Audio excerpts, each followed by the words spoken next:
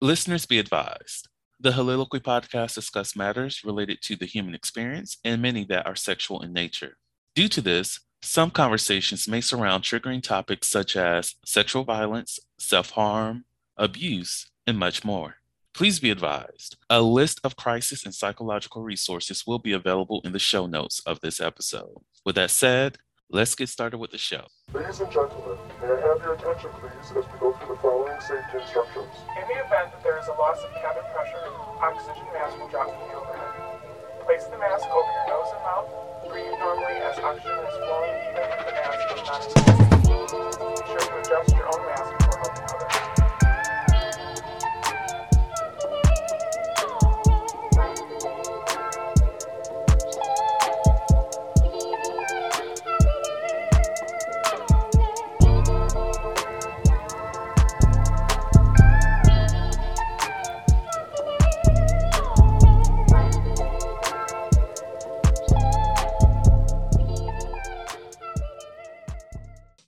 Hello, everyone. Welcome to the Soliloquy podcast, where we step out and speak about sexuality. This is your favorite host, Vernon T. Scott, also known as Sebastian Adams. Again, pay me my motherfucking money. And also known as Slater Jackson. Book link in the show notes. Look at all the links in the show notes, people. What you need is going to be there. I promise you. So today's episode, I have Sharita back. We will be talking about sexually transmitted infections, also known as STIs. And for those who are not up to date on the lingo yet, STDs. So Sharita, now that we have you back on the podcast, do you mind introducing yourself once more and tell everybody about what you do in the beautiful and wonderful world of marriage and family therapy? So yes, hi, I'm Shrita. I am a licensed marriage and family therapist. I typically right now work with kids, but I have started to kind of open up my practice in working with couples as well as just like young adults. And the awesome thing about marriage and family therapists is just like being able, as a person of color, being able to be there and be there for people when the way that I needed it when I was younger. So when I was younger, I wished that there were opportunities for therapists. A lot of them were Caucasian. And there's nothing wrong with having a Caucasian therapist, but I did find myself having to kind of over-explain my own culture to them on top of the issues that I was dealing with and kind of the intersection of that. And so having a person of color, I think it's just so much better. It reduces that stigma around mental health. And I always say, have a therapist. Everyone needs a therapist, no matter what. Yes. And just to connect on one thing that you mentioned about just having to explain yourself to a therapist of a different background.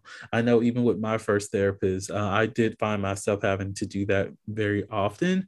And having to over explain yourself or even go into that greater detail does kind of cut into the quality of your therapy session, because you only have like an hour or so, if that. It's more so like 45 minutes, and that's outside of any awkwardness that you might have at the beginning of the session. The time is ticking, and having to go into that detail takes away some of that time that you really need towards focusing on reflecting and healing, or even just bringing up whatever trauma that is impacting you at that moment. And even with having someone of the same race as you, you might even have that same issue. You do have to shop around when it comes to therapists, so that you're connecting with somebody that you can not necessarily see yourself in, but that you are open and able to be vulnerable with, without having to over explain, without having to take yourself out of the session just to bring them up to speed on everything that's happening. So definitely shop for your therapist.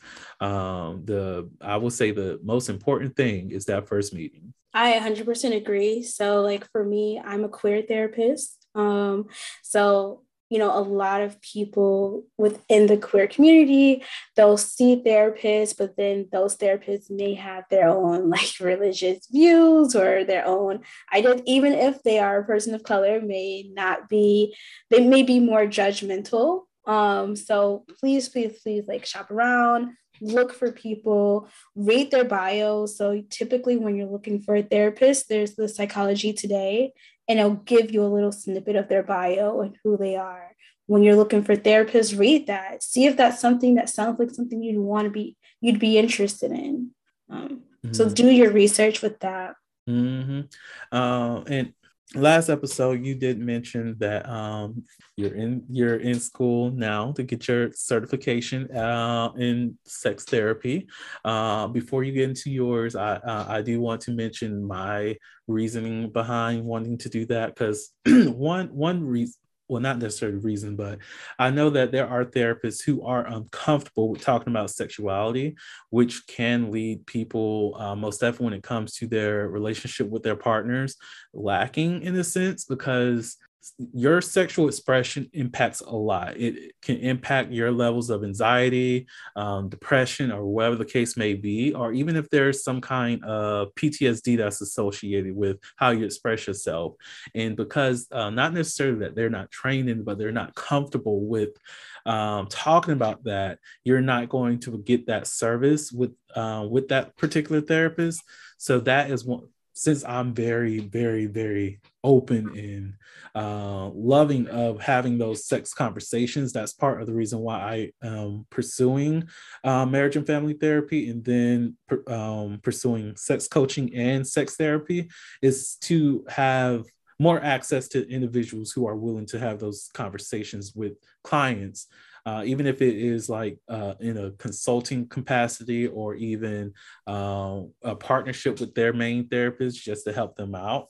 But Sharita, why are you on your journey to be a sex therapist? Yeah, and kind of piggybacking off of what you said. So as a marriage and family therapist, as someone who works with couples kind of on a regular basis, 9 times out of 10, you can't have a conversation about couples and not talk about sex.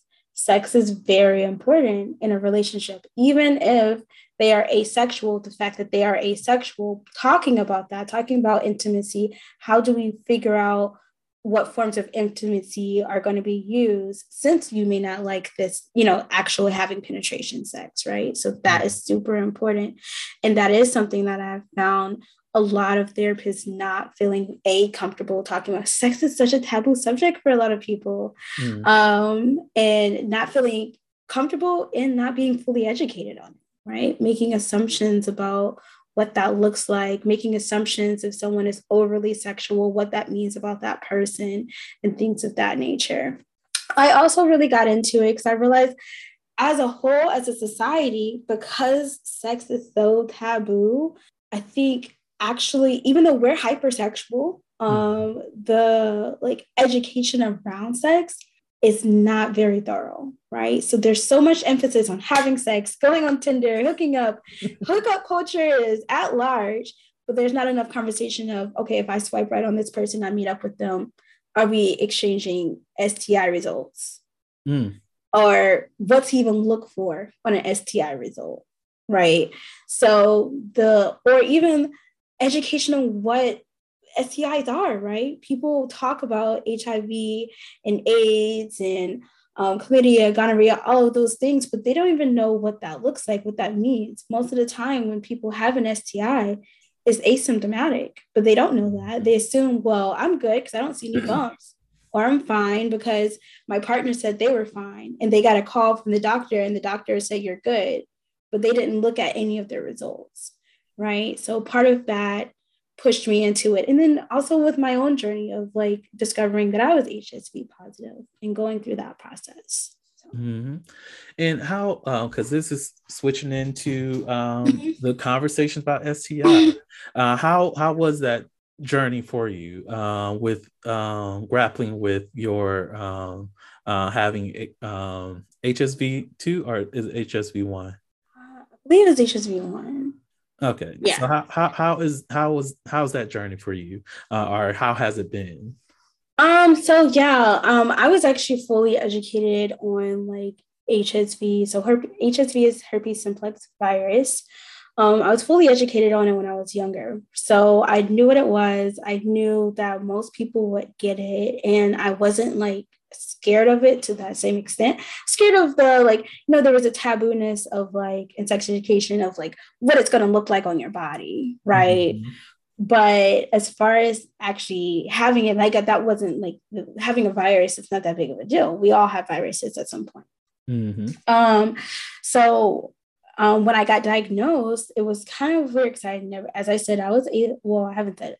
You can be asymptomatic. And so I was. And the people I was with, I would have those conversations with them. Do you have, going over STI results, but not necessarily, didn't do my due diligence in making sure that everyone showed me the results, but like we talked about it.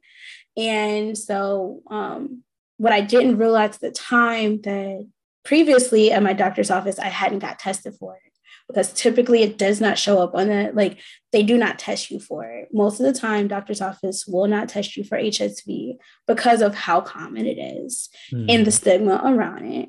And so then I end up getting a test results where they actually did test for it. And I was like kind of shocked. I didn't know really how to take that.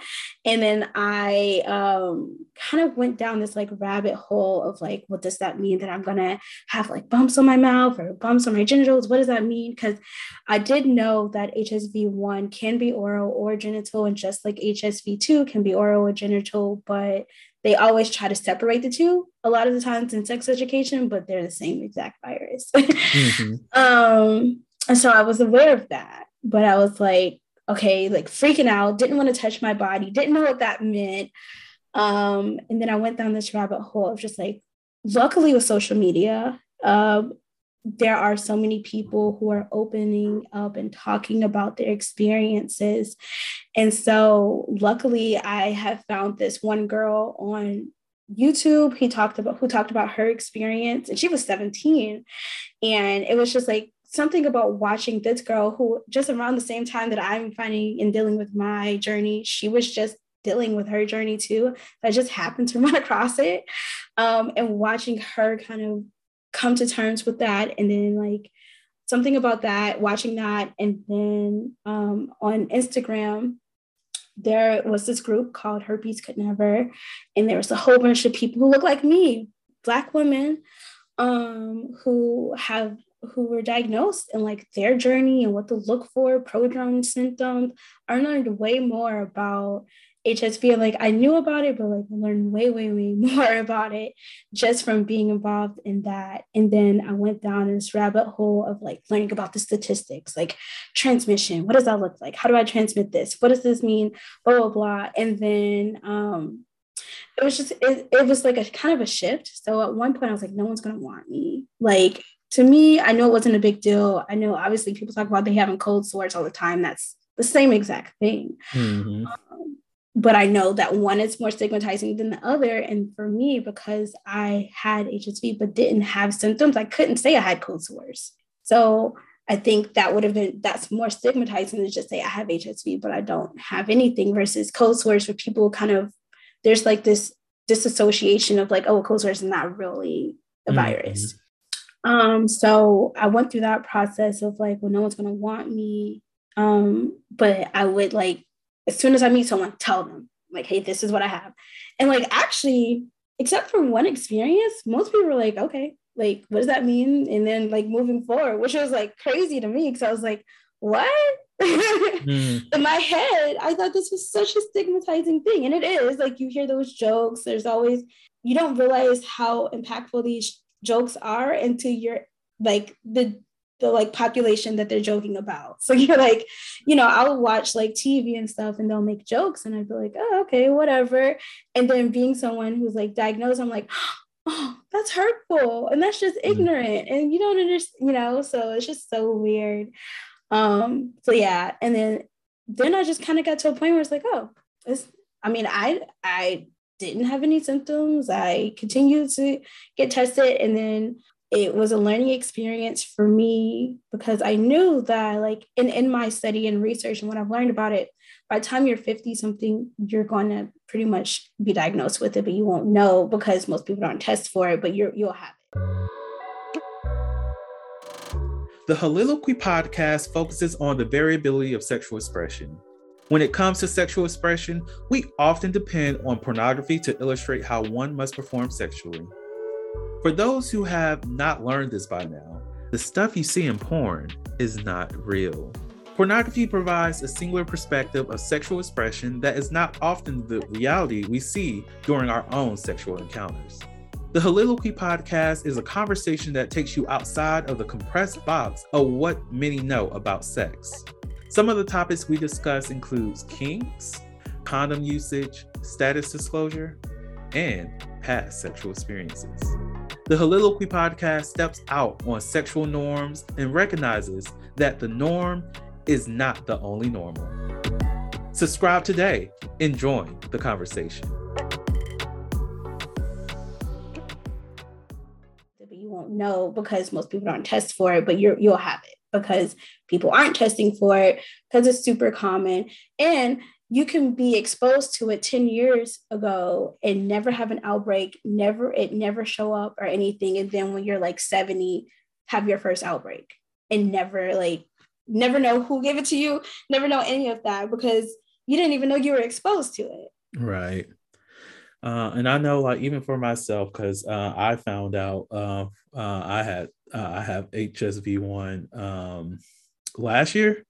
I don't know. These years are like all kinds of together now. But like even when I was talking to someone about it, it turned into an argument, and with me understanding how people it was an argument on their end, how people can react to that, and just being willing and being understanding of that reaction, just educating them like, hey, it's something that's not really tested for at all. I probably wouldn't even known about this if I would have gone to the same clinic that I went to last time. It's just this clinic that I went to this time, because I was out of the city that I originally was in, they tested for it and this came back. I get that you feel some type of way.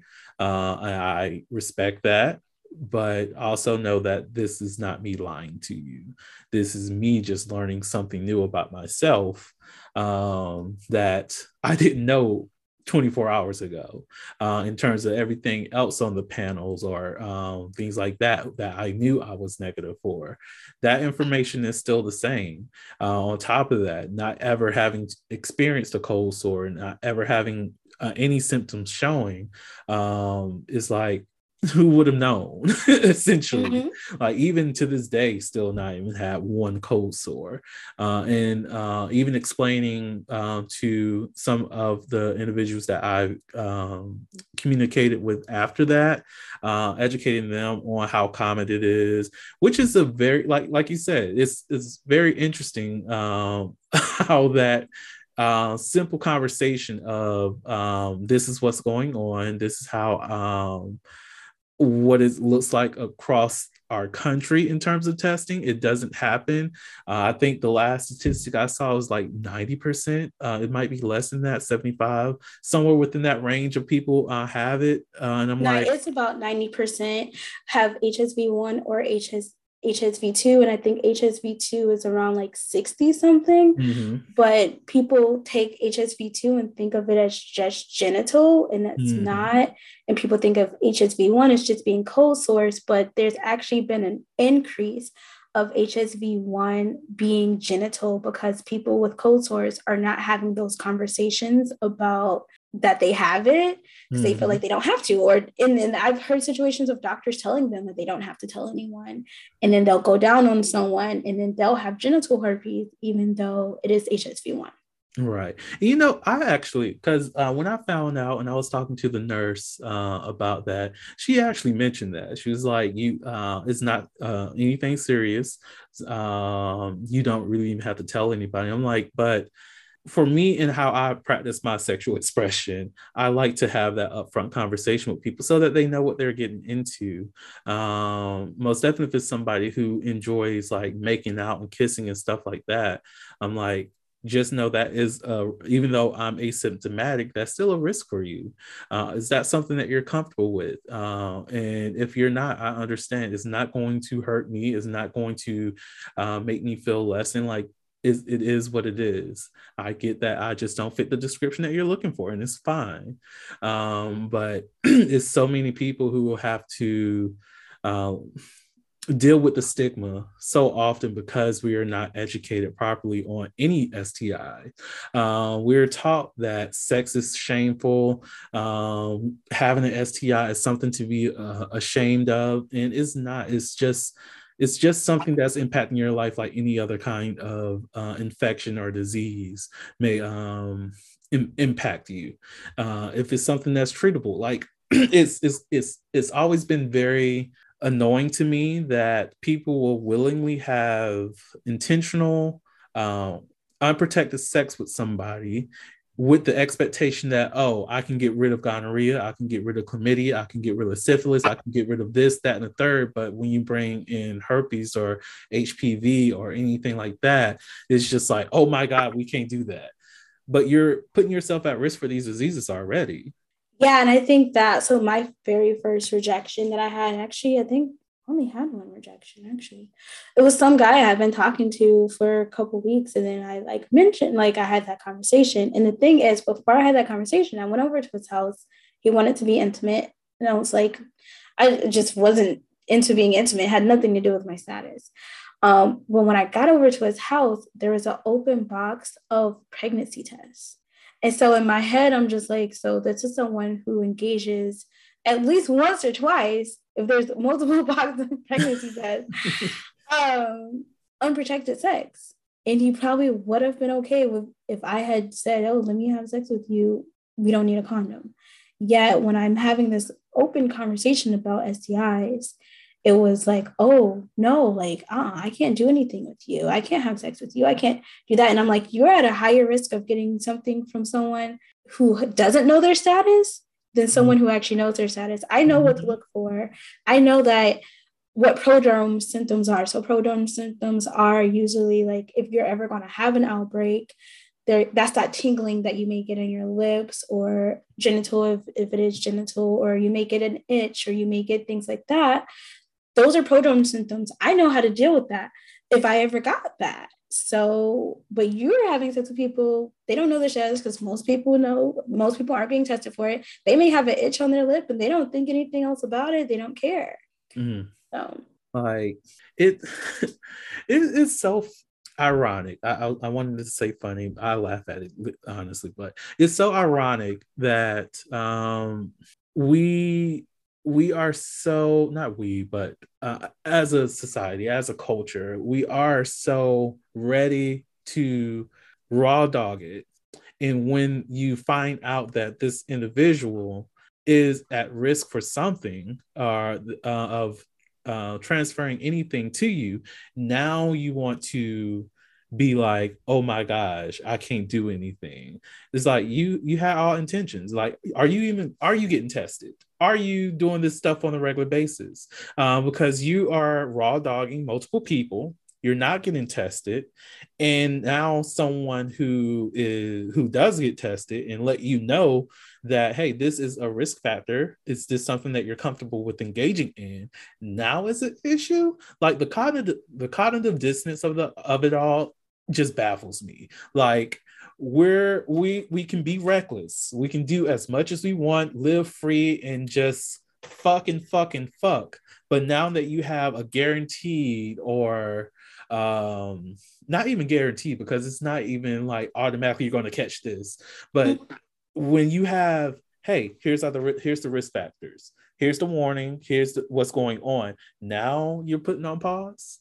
Right. And you know what's funny too? Adding to that is like what I've noticed, because now I felt like I need to be more diligent and just instead of just asking the questions, hey, have you been tested? And them saying yes and going with it, like actually going through and like, hey, let me see your results. And what I noticed is like people get offensive by that. And that's another thing. It's like, so I want to see your results because you said that you've been tested 3 months ago or whatever that looks like, and you're offended because you think I think you're dirty. Also, first of all, let's not use that language because no one's dirty because they have an STI. They did the same thing that you did. And maybe you have one, you don't even know because who knows, you may not have been tested for it. Mm-hmm. But like the idea that you're offended that I'm asking you for your results, but you should be asking me for my results. Like this is how things get spread because people are like, well, no one asked me for results. All of those situations where like, guys are going around giving people like HIV or girls are going around giving people herpes and things like that. Did any of these people ask them for their results? Any of these, like, there's a part of it where it's like, yes, no, they shouldn't have handled it in the way that they did by not telling you. And yeah, that is deceitful. And you are the only person that's responsible for your own health. Mm-hmm. And I think that was the part that had to get me. I was like, man, I can't believe this happened to me. But I'm like, I'm the only one. I can't trust these people. People lie. This is not new. So I'm responsible for my own health. I'm responsible to see these things. And even having these conversations as I was going through my journey and talking to like close friends and being like, you need to start asking people for their results. You need to start, and they would get mad at me. They'd be like, Sharita, you don't know what you're talking about. You have to do that, but I don't need to do that because blah, blah, blah. And I'm just like, do you want to be in the same situation that I'm in? Do you want to be in a worse situation than I'm in? Like, it was like people get so offensive when you want to do things and educate people, but you're also very quick to be like, let me just meet this guy and like have sex with them and I don't know anything about it. Because I know for sure for me, I never had raw sex. So if I got it and it is genital, it was with a condom. And that's the thing that amazes me too, because like I do not participate outside of oral. That might be the only thing that I do that does not have a condom. But if it comes to any kind of penetrative sex that's not dealing with oral, then there has to be a condom worn, because I'm not comfortable with that. Because one, like it like you said, people don't ask about, have you been tested? And if you think that you're going to have sex with me without a condom, I'm going to want results of that day, because I understand the language of that paperwork. That the language of the paperwork is as of, which means as of this day, there's no kind of antibodies showing up in your system that indicates that you have this particular virus or disease or bacteria or whatever the case may be. So that means as of that day. That doesn't mean tomorrow it's not going to be there. That like HIV in itself takes 3 to 2 fucking years to show up. So you could have had some type of STI for some time and you just didn't know. Or you can have chlamydia, which barely has any that doesn't always show symptoms when the person catch it. So it's like actually the number one symptom for all STIs is asymptomatic. Number one. Right. Everyone talks about, oh, well, there's nothing coming out of my penis, or I'm not the son. I'm like, okay, it doesn't mean anything. Facts, like, and you're right. And I think a lot of people aren't aware of like how you can test negative, and even if you haven't slept with anyone, and 3 months later it can show up positive because those antibodies did not show up. You might have been just exposed to it, and it just didn't show up in your body until later on. And I think a lot of people don't understand that, and they see that and be like, oh no, you just want people to believe that everyone has STIs and everyone has this. And I'm like, no, like that is a real thing. Like that's how antibodies work with any illness. It's like I've had conversations about like how like for just viruses, so like the herpes or HIV and things like that, and they're like, well, it's a virus and I'd never want to get a virus. And I'm like, you know that the common cold is a virus? Like just because it is, there's no cure to it. That is the point of a virus. You have plenty of parasites, viruses, diseases, things in your body right now. Like this is the same thing. These are all literally just the same as any other infection that you can get. Have you ever had chicken pox? Like, and that's the thing that always gets me. It's like when it comes to the conversation about herpes, I'm like, I'm quite sure your parents literally took you over to some other child's house just so that you can catch herpes. because they wanted you to have the antibodies to fight chickenpox when you get older, or they wanted to expose you to that, so it's less, what was it, less harmful for children to have chickenpox than adults. So parents will literally have chickenpox parties so that all their kids can get it. That's herpes. That's the family of that virus. Is it herpes simplex? No, is it? I forgot. But herpes Yeah, I forgot what zoster. it's called. Herpes zoster. And I'm like, that is what you're doing. That is essentially what you're doing. And it's like, but when it comes to sexual expression, now we have issues with viruses. Now we have issues with diseases. But we're like, the one thing that told me that I cannot fuck with a certain person, have sex with them within the last 3 years, is how they acted when it came to COVID, or even wearing a mask, because that tells me that, one, you're not out here wearing protection. You're not caring about properly protecting yourself. You're not even educating yourself on how this certain virus impacts you. So how do you expect me to trust my body with you when you're not even trying to get quality or actual information about something that's new, that's, yes, is ever changing, but the information's here for you to review. Like, right. And the nerve, like, I've had guys, so since my diagnosis or whatever, try to have sex with me raw. And I'd be like, no, I mean, I never had sex raw before. Why would I do it now? He's like, well, I mean, you know, you have it. I'm okay with getting it. I don't care. And I'm like, but I don't know what you have. Like, either way, I'm not interested in having raw sex with you. He's like, well, it can't be any worse than what you have. And I'm just like, okay, we're not having sex ever. Like, like, it's just like, like, what I've realized is, like, so there was this guy that I was, like, he was poly, so we would like hook up occasionally. And like, he was having, not having unprotected sex, but he would try to have unprotected sex with me, or like at least have sex with me, and right afterwards have sex with other people. And so like in my head, it's like, he knew my status, you know? And so it's like, not only now you're putting other people at risk, right? This is how things like this spread. And I'm not saying you have to tell every single person that you had sex with someone who has herpes, if it was genital. I don't know, because I don't know if it's genital or not, right? But this is how it spreads. You had sex with me, knowing my status, knowing what's going on, and you're not telling any of these other girls. You could have been exposed by me making out with you. You could have got exposed to it, and now you're just making out with someone right like the next day. It's like, and these girls don't know. I'm sure these girls are not looking at your status, or even if they were looking at your results, they don't know that you were just exposed to it the day before.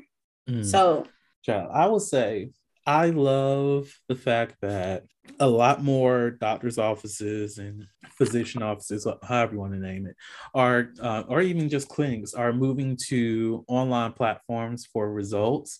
Because I used to just have to make sure I take a picture of my results, so I can always have that on my phone, just in case somebody asks. Like, I wait and live for somebody to ask me about my results. I don't mind sharing it. Let me show you. Look, this is my A credit score. Like, whatever the case it is, look at it. Look at my ST. I'm proud of it. Whatever the case may be, whatever I do have in my body, I'm going to be proud of it, because I've healed from it. I've learned I'm still a sexual being, but I'm proud to show you my results so that you can share your results with me, so we can at least have that level of vulnerability of, look, I have your information, you have mine, and we can talk about anything outside of that.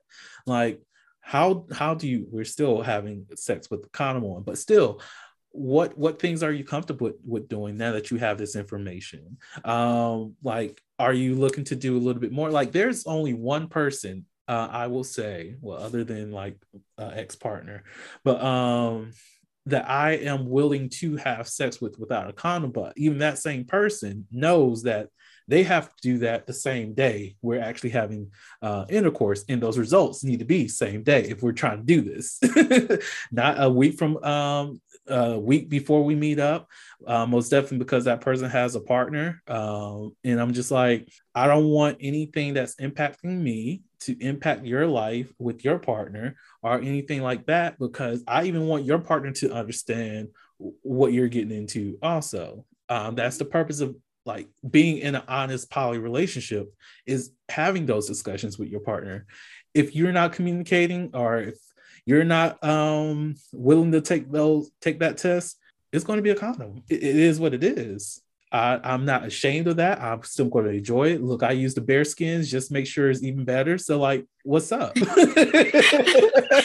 And I think a lot of people aren't even fully aware of like other ways you could do testing. So yeah, you can go to the clinic.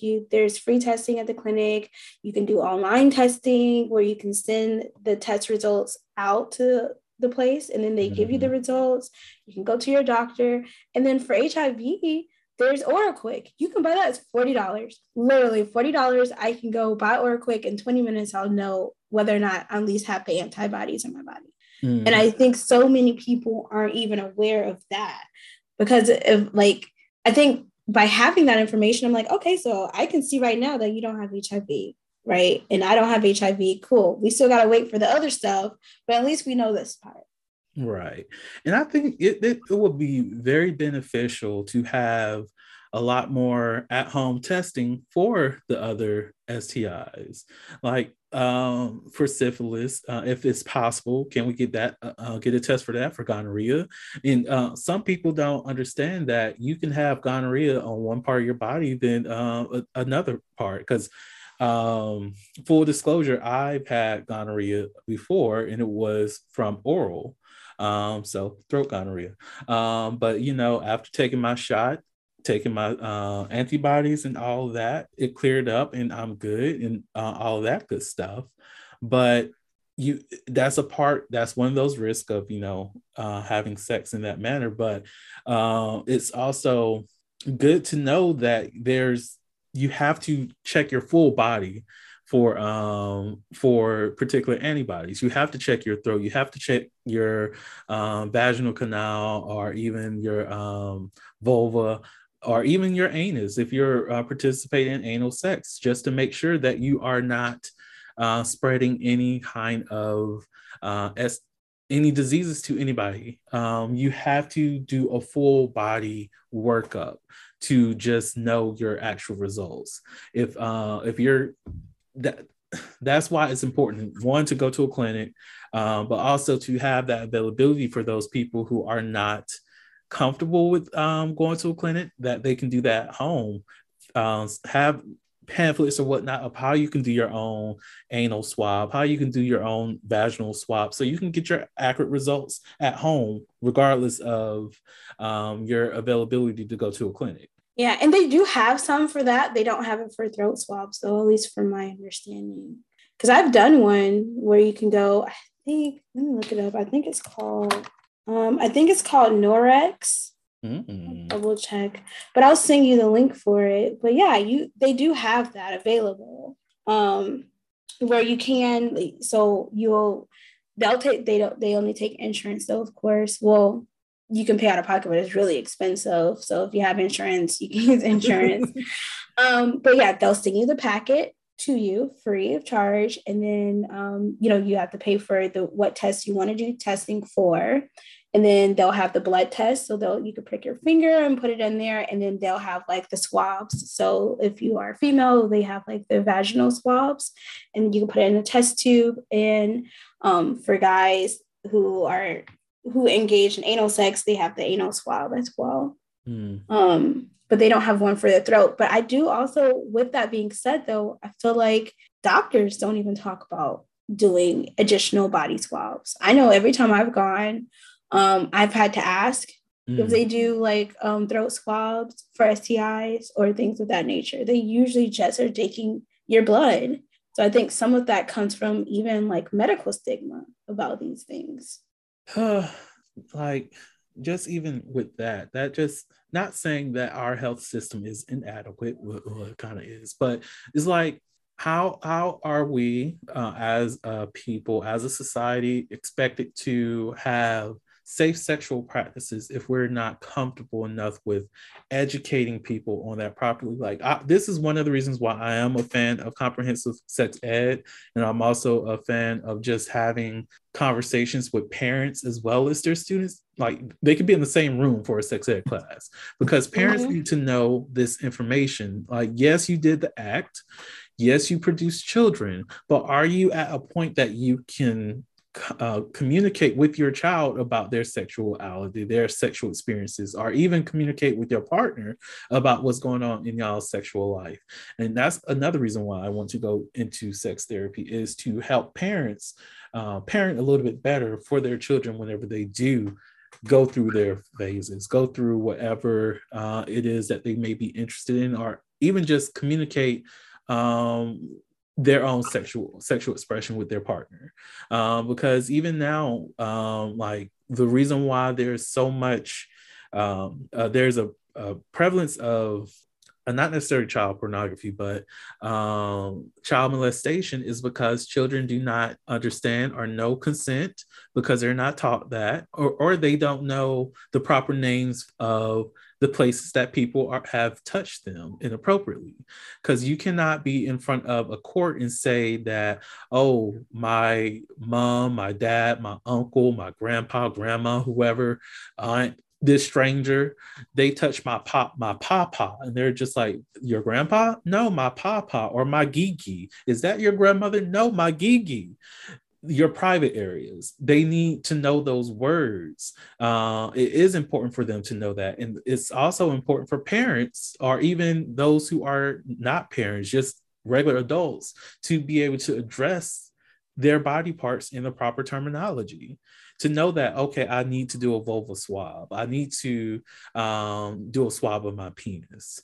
Call the thing by its name. And we're in a culture that we're taught to be uncomfortable with those words. Like even listening to the podcast and hearing those words, there's possibly somebody who's like, oh my God, he said penis. Oh my God, he said vagina. Those are not ugly words. Right. And I think every time, like I'm always like saying the real words. So when I like talk to people and they're like, oh yeah, using some sort of euphemism for their vagina. And I'm like, oh, so the vagina? And they're like, oh, why are you saying vagina? I was like, because that's what it is. And I'll use the real word, like your clitoris. Like I'll use actual words for what I'm looking at and what I'm saying, because yeah, like I feel like people are so caught up on like, oh, that's my pocketbook, or that's my whatever. And I'm like, no, this is what it is. And I think there isn't a lot of education just in general about the human body. Like the fact that the vagina is self-cleaning for the most part. So there's always going to be some sort of discharge in underwear. And that's okay. That's normal. But you'll see these little memes and they'll be like, oh, look at her underwear. Someone will take a picture of someone's underwear and be like, oh, there's a discoloration there. And you're like, yeah, my body has normal discharge. It's normal. It's working. Mm-hmm. It's doing what it needs to do. Right. Right. And that's even when it comes to like the lubricant that the body may produce, how some people are so into, oh, she has to be wet and all this other stuff, and not realize that you still need lube. Like I had a student back in the day who was trying to argue me down on why she should not use lube with her sexual partners. And this is an adult student, people. I work with college students, so it's all appropriate. I just have to put that out there because somebody's gonna be like, wait, what? But she was arguing me down like, oh no, I'm wet and I stay wet and I don't need no lube. And I'm like, girl, do you not know that you going with spit as lube, or even no lube at all, even if that person is still wearing condoms, that still puts you at risk for micro tears in your vagina? Like, and I think that's the thing, is like, I think, there's so much stigma on like, oh, well, that's why, women have such high STI rates, and gay males who have such high STI rates, because, they just out here being promiscuous and this, that, and the third. And it's like, no, because y'all aren't doing proper education when it comes to sex, and y'all aren't doing what y'all are supposed to be doing to make sure things are safe. You don't know if you have a micro tear Like, you know, like if it's that tiny, you may not know until maybe even the next day, right? And you're putting yourself in these risks and thinking, well, you know, my vagina gets wet, it's fine.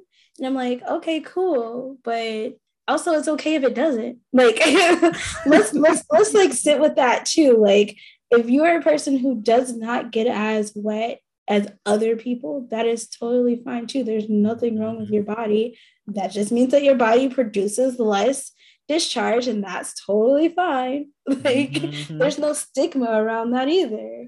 And like there's some people who really thinks that the anus produces its own lubricant, and it doesn't. It may produce mucus, but that's not lubricant. That does lubricate in some way, but it's not what you think it is.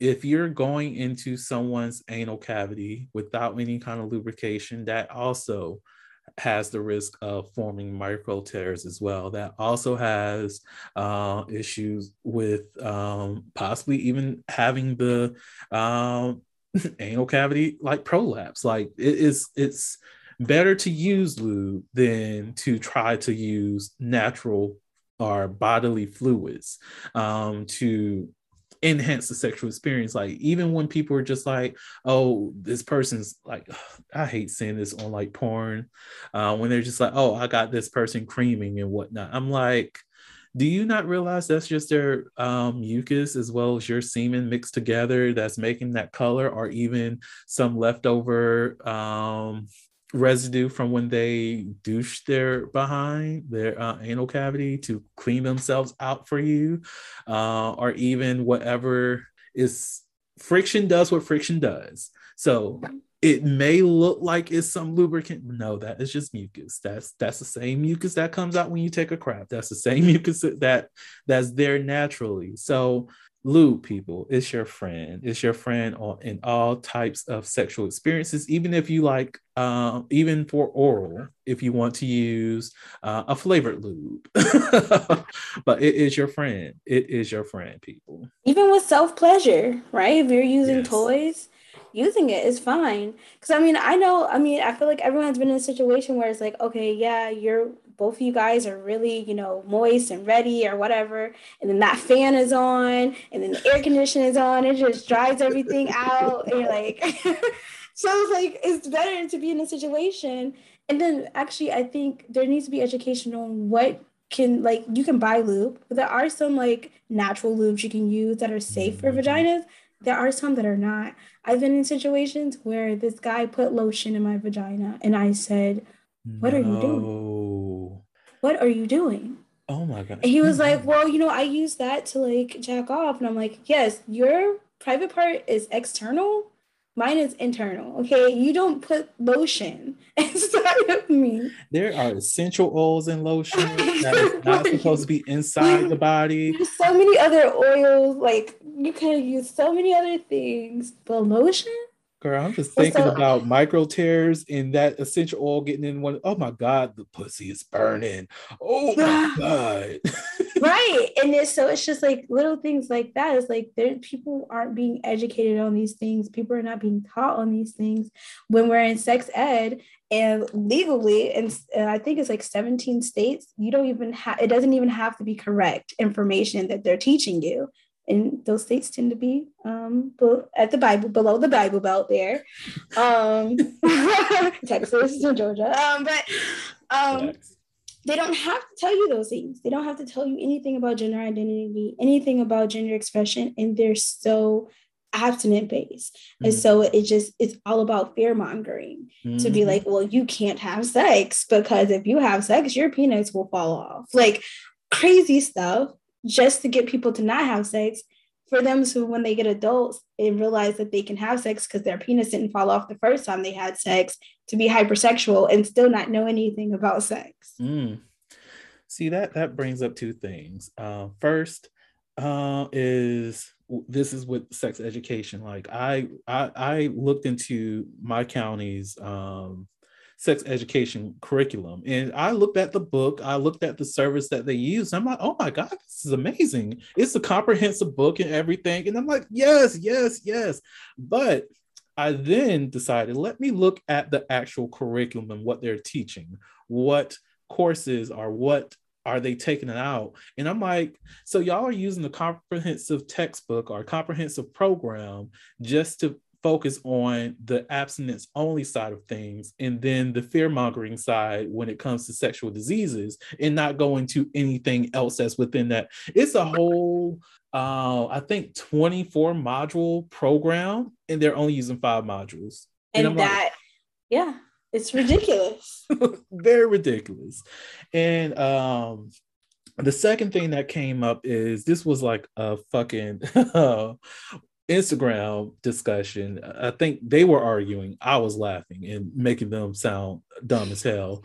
But they asked a question. This person asked a question because it was something dealing with that clip that was going around about the Black woman who's a sexpert, who was saying, you know, the language that we use is very violent, most definitely when it comes to women, like pounding the pussy. And then the women who was on that panel, they were like, but I want my pussy pounded. But like, that's still fine, but it's still a violent language. Like, it's nuance to the conversation. But it's under that, someone was like, what makes somebody a sexpert? And I was like, all right, do you really want to know? Because I don't want to be in that argument with anybody who's just want to be ignorant. And they were like, yes, tell me. I wouldn't ask if I didn't want to know. I was like, okay, I don't know if that was snarky. I don't want to project, whatever.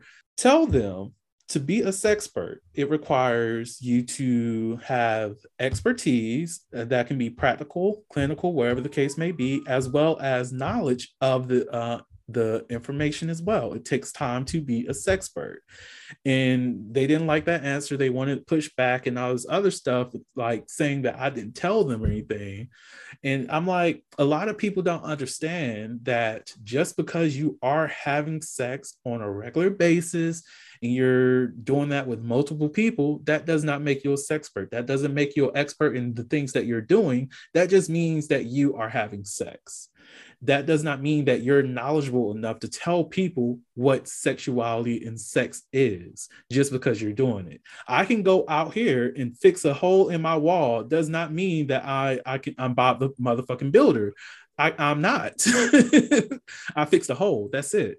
Exactly. Because like even in my certification program, what people don't know, like as me trying to be a sex therapist, I had to be a therapist first. I had to be a licensed therapist first, which means I had to have my master's, which means I had to do 4 or 5 years in the field before I can even be in the program for sex therapy, right?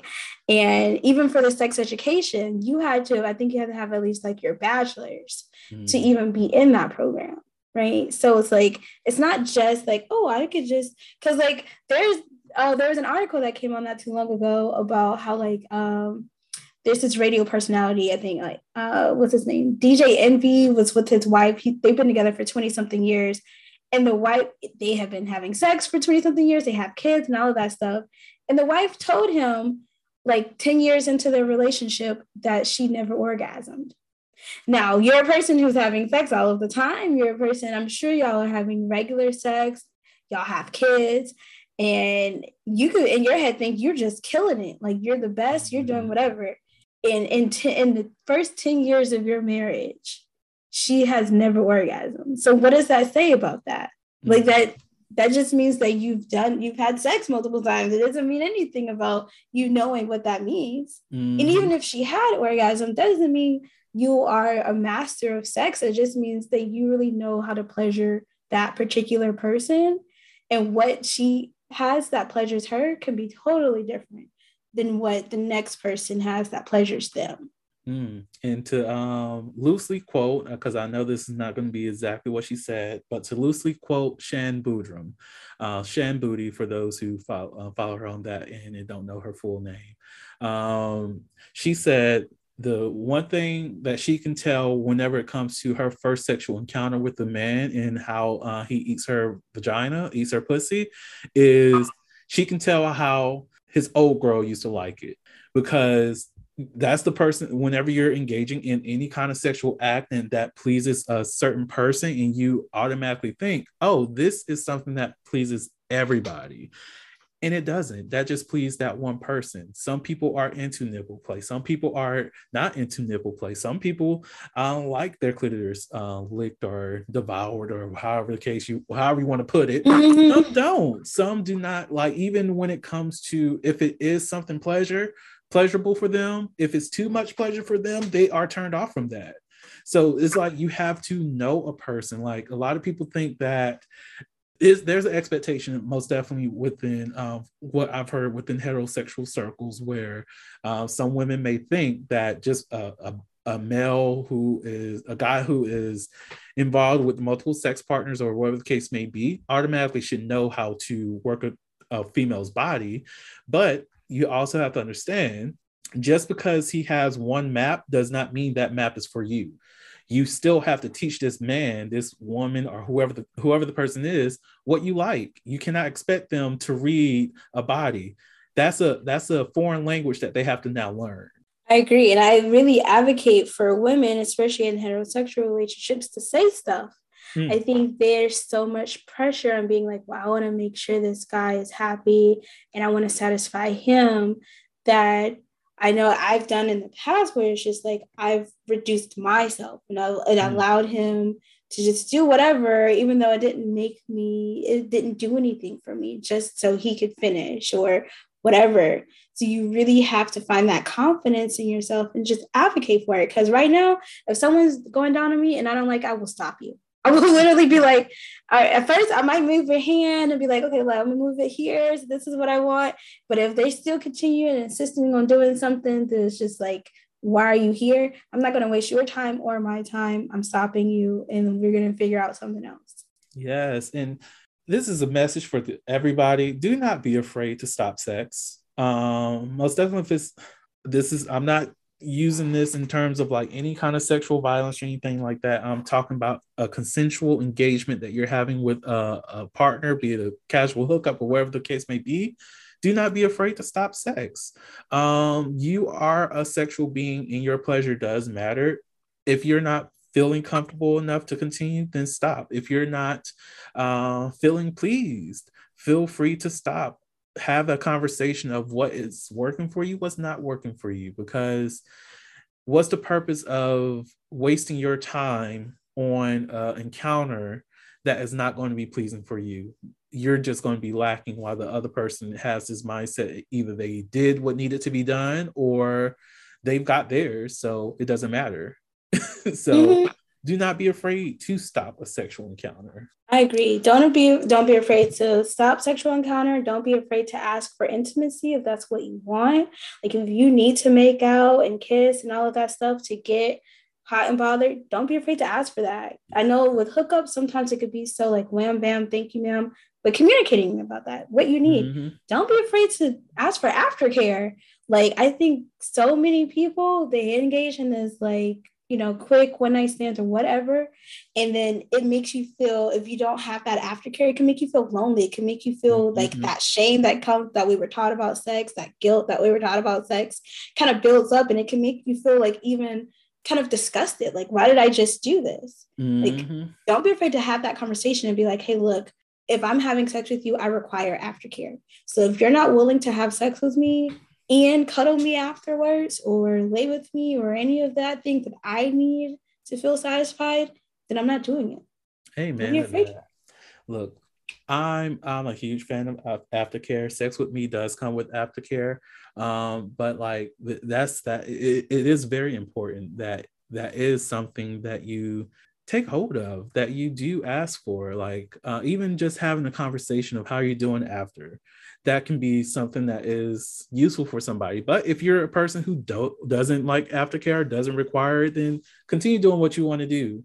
But just know that is something that for those who might want to do that, think about that. Make sure that's communicated with your sexual partners. Even if you're in a relationship with someone or married to them, if you haven't been receiving aftercare, tell your partner, let them know, hey, do you mind cuddling with me after we have sex tonight? Or do you mind just after we have sex, just having a conversation? Or can we watch a little bit of TV? Can we talk about our lives? Can we just do whatever. Do you mind rubbing my back a little bit afterwards, rubbing my leg? Sometimes I'm just so tired, my leg tenses up.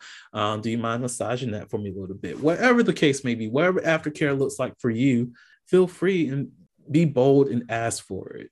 That way you're not constantly lacking within your relationship. Yeah. And I think that's what I like so much about like the BDSM community, because it's like before you engage in anything, it's like these are my no-nos, these are the things that I enjoy. This is what I want afterwards. This is what I want out of this. This is the safe word. Like you have all of that stuff up front. So then when you actually engage in that, you're like, okay, no, okay, I'm saying pineapples, no more. I'm stopping, whatever. But that's what I like so much about that community, having that conversation, being upfront. I feel like it's so ironic. Well, we talked about it. It's so ironic how hypersexual people are, but like just the lack of knowledge of what all sex encompasses, like, and all of the intricacies that come with finding pleasure for both. It's wild. Or multiple. I'm assuming just one and two people, but I've talked about threesomes before, but finding pleasure for everyone that's in the situation. Facts. Whew. I will say it's that time to transition. We're getting close to the close of the show. So, like I said last episode, we're only doing sex questions between me and you. So let's see what we have today. So, whom do you spill your sexy secrets to other than your lover? Do you have any hot secrets that you've been wanting to share? So usually like a best friend. I had a really close best friend that I would share with last year. That person has changed now. Like, we just don't talk as much. So I do have a best friend now, but he's like my ex. So there's some stuff that I'm just like, I don't know. I don't go into too much detail about that. Right. And a secret that I have, I don't think I have any sex secrets. I'm pretty open, so I don't really have I'm down to try anything. I don't know. I'm with you on that one. I don't think I have any secret. I will say I do talk to my best friend from high school and also my line sister about a lot of my random sexcapades every now and again. I think those are the only two people I actually talk about sex with in that detail. If I would say, if I do have a hot secret, that there's a possibility that there's a porn out there with me in it. And I only say possibility because I never got the video on my end, and I did consent to have taken the video. I did not consent to releasing it, but I will also be okay if it was released, as long as I see what the video is, and if I'm pleased with what it looks like, then I will be okay with it being out there. If I'm not, then we got to take that down. But yeah, that's I guess a hot secret, but it's a potential or non-existent secret. So I don't know what happened to that video. That reminds me, I guess I do have a hot secret. I had a one night stand with a YouTuber. Ooh, yes. I support. I'm here for it. That was fun. Now I need to step my game up. It wasn't a celebrity, but but it was cool. Hey, I'm there's this one sex worker that actually there's more than one that I really want to hook up with. But one's in Texas. So whenever I do, this is the individual I was talking about earlier with I will potentially have sex with without a condom. But that person lives in Houston, but the sex worker that I'm referring to lives in Dallas. And I'm just like, look, if I'm there, I'm going to be reckless throughout the state, and I'm okay with driving that 4 hours to have sex with the sex worker because I'm a huge fan. So the next question is, what do you first remember fantasizing about? I guess, is that sexual fantasy? Yeah, let's go with sexual fantasy. Sexual fantasy? So that I can think of, if we're talking about sex, there was this video by D'Angelo called How Does It Feel? And he was shirtless, and I think he had baby oil all over his body. And that was like the whole video was just him shirtless.